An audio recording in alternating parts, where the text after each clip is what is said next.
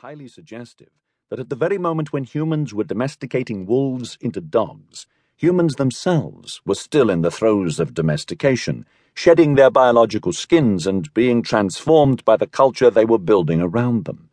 This raised the striking possibility that it was partly through our association with dogs that we went from primitive humans to Homo sapiens. The Harvard biologist E. O. Wilson has proposed what he calls the biophilia hypothesis, that we possess an inborn, species-typical tendency to affiliate with other animals. I agree that we do make these connections with other animals and derive great pleasure from so doing. We are unique in this respect, but are we wholly unique? As I thought about this question, I was finally able to put my finger on what had teased and eluded me for so long, that there was something different about one animal species, something they shared with us more than they did with their fellow non-human animals. That species was the dog, and what they shared with us so uniquely was their capacity for love. So yes, another book on the emotional lives of animals, a book that takes E. O. Wilson's hypothesis and gives it a new twist. Not only have dogs and humans influenced each other for tens of thousands of years, they have done so in far more profound ways than any other two species on Earth, and primarily in the direction of acting on the capacity for love in all its different manifestations, such as showing sympathy, feeling empathy, and expressing compassion. What does it mean to say dogs make us human? It is a phrase that has been used on several occasions, for example by Temple Grandin in the last few years. I think it means something like, through associating with dogs, we went from primitive humans to Homo sapiens. What would be a good analogy? That through association with humans, Canis lupus, wolf, became Canis lupus familiaris, dog. It worked both ways. This is a hypothesis. It is the nature of this problem that it can never be proven. More evidence may make it more likely, but its value will need to be restricted to its evocative and explanatory power. Does it help us understand certain human and canine mysteries?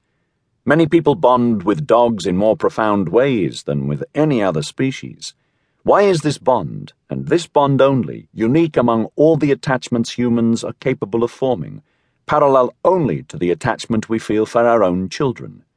Why, of all animals, does the dog follow us, or rather accompany us, wherever we go on Earth, from the tropical rainforests to the frozen ice-scape of the far Arctic?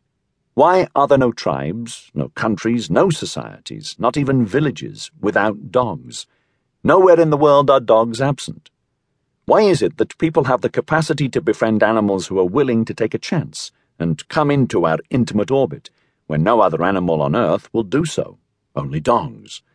Because a long time ago, in the words of Konrad Lorenz, man met dog, though it was probably more likely that long ago, 40,000 years ago or more, woman met dog. To this day, dogs, by and large, prefer women to men.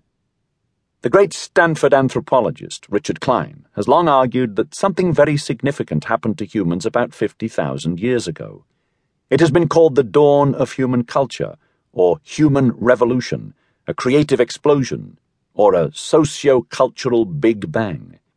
He explains that the relationship between anatomical and behavioral change shifted abruptly about 50,000 years ago. Everything was suddenly put on fast forward: language, culture, and the ability to innovate. Something, he thinks, changed at a neural level. What was new? Suddenly there are cave paintings where there had been none before, in France, in Spain, in Italy, but also in the Middle East and Australia. There was colour, vivid, bright colours. There were rainbow serpents, for example, when before there were none. There were sculptures. Even human language, the way we know it today, sophisticated and capable of 1,000,000 permutations, may have reached its apogee then. Weapons became more sophisticated. Beads that were very hard to make were used as symbols. The very idea of a symbol belongs to this time. Suddenly humans buried their dead, and often did so elaborately. Put a suit on the man from 50,000 years ago and have him walk down Fifth Avenue. Nobody would stare. Let him